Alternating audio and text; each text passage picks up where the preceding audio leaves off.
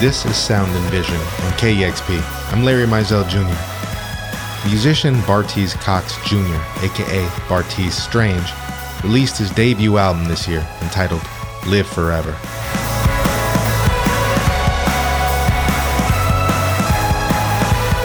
His sound traverses art rock, emo,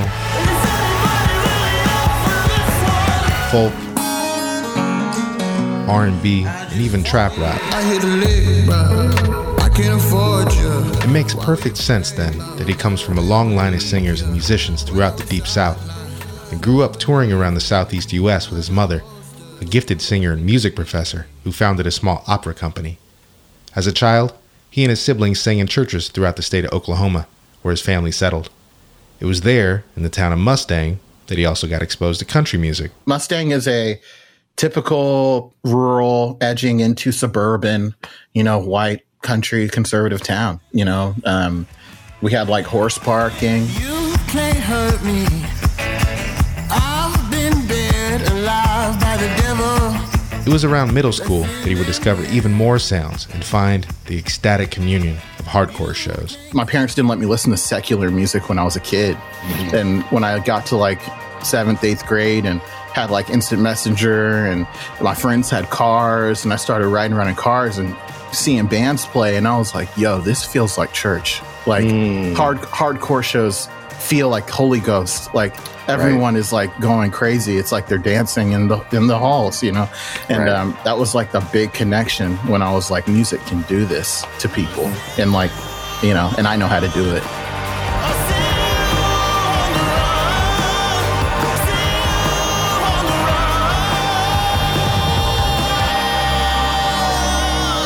Though many are surprised by the effortlessness with which Bartees Strange synthesizes these genres, to him, it's all at its root black music, and as such, he wants more kids of color to see themselves on that same stage. I want to like reclaim that space, and that's kind of what the record's all about, is like, people think it's weird to see me do this, but it's not, and like, I hope then there will be more. You can hear that mission statement explicitly made in his track Moss Blurred.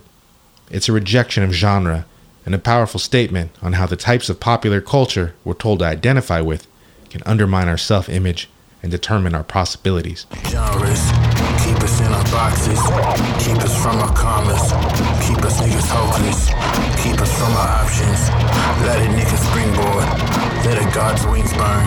If I can play the beacon, I'ma bring a Moss Blurred. I tapped in with Bartees Strange at his home in Washington, D.C. as part of a KEXP Live from Home session. Here's a little bit of our conversation. Talk about, how huge it was to see bands like TV on the Radio on TV and Block Party and see these bands that were mostly black and brown or had black membership, and how inspiring that was. Having that frame of reference is really huge. And I see that talked about a lot in interviews with you about the, how you genre hop and anything. But I know that, to a certain kind of kid, that's nothing. That's how you live your life. You know what I mean? Yeah. I think it's kind of fascinating. Like, everyone likes to talk about, like, how are you moving through all these genres? And it's like, I listen to music. Like, I love music. I want to hear all of it. And as soon as I hear something I love, I want to know how to make it. That's like how I am with everything in my life. Like, everything. Like, as soon as I'm inspired by it, I'm like, how'd you do it? and then once I figured that out, I'm like, okay, like, this is how I would do it. And that's just kind of how I make things. And it's not that fascinating to me. I know what you mean. When I kept reading that, it reminded me, well, it's something I totally get. Somebody, if you're black and you know about a lot of different genres, people are like, oh, you're so exceptional. And it's kind of like the musical version of, you're so articulate. Yeah. You know what funny. I mean? Yeah. Yeah. Oh, man. Like, watching, when I pull up to a show and like people realize that I play guitar or whatever, they're always like, oh. So you're going to hardcore shows. I was really struck by, and of course, this is how a lot of people came to know you, but you were talking about going to see the National and being struck by being one of the only people of color at the show. And then that led you to do some covers. Can you tell me about that? Yeah. Well, the Nationals, probably my favorite band in the world. Whatever, for a million reasons. I can talk about that at any other time. But I went to the show in Southeast DC at this spot called the Anthem.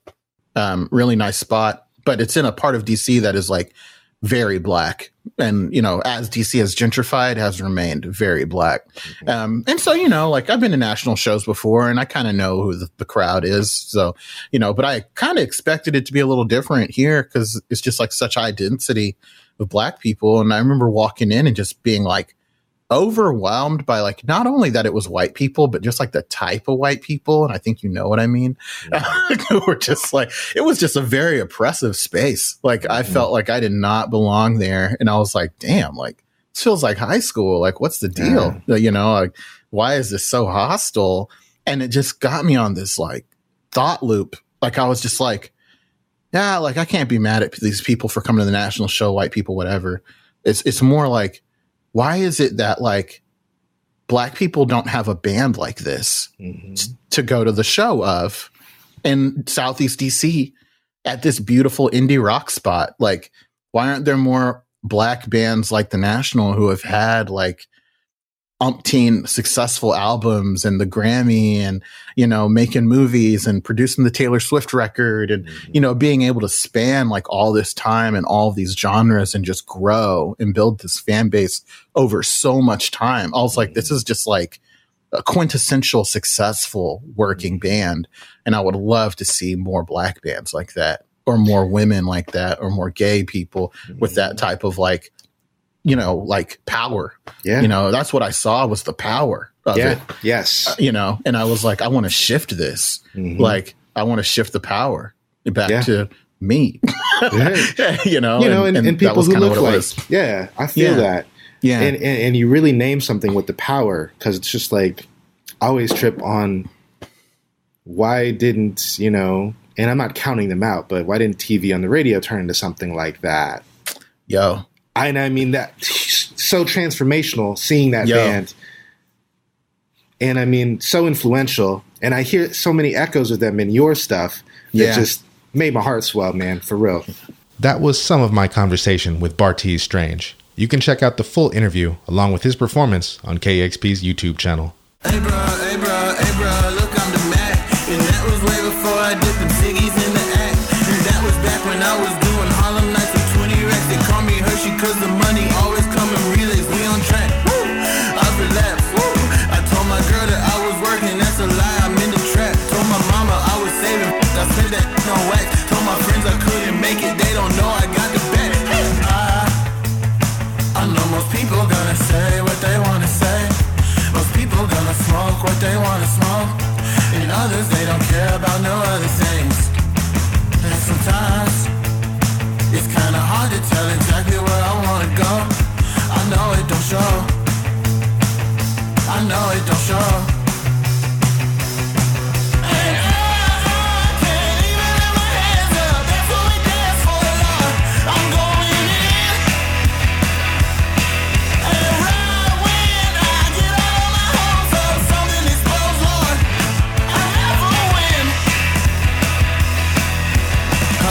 Hold on, yes I'm the man. Walked across the street the other day to get a gram.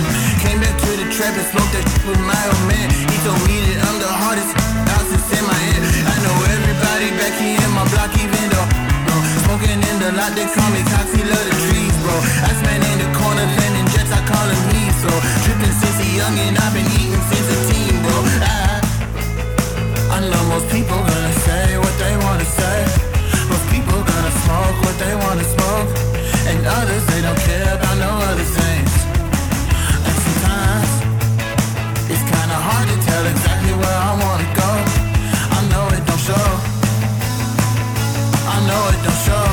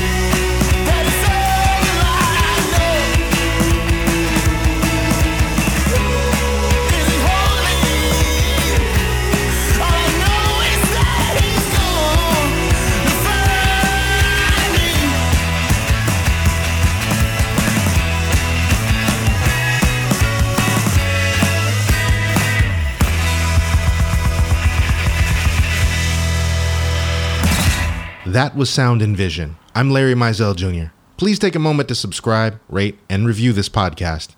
And if you have the means, please consider giving a one-time $20 donation to support this podcast at kexp.org/sound. Thanks for listening.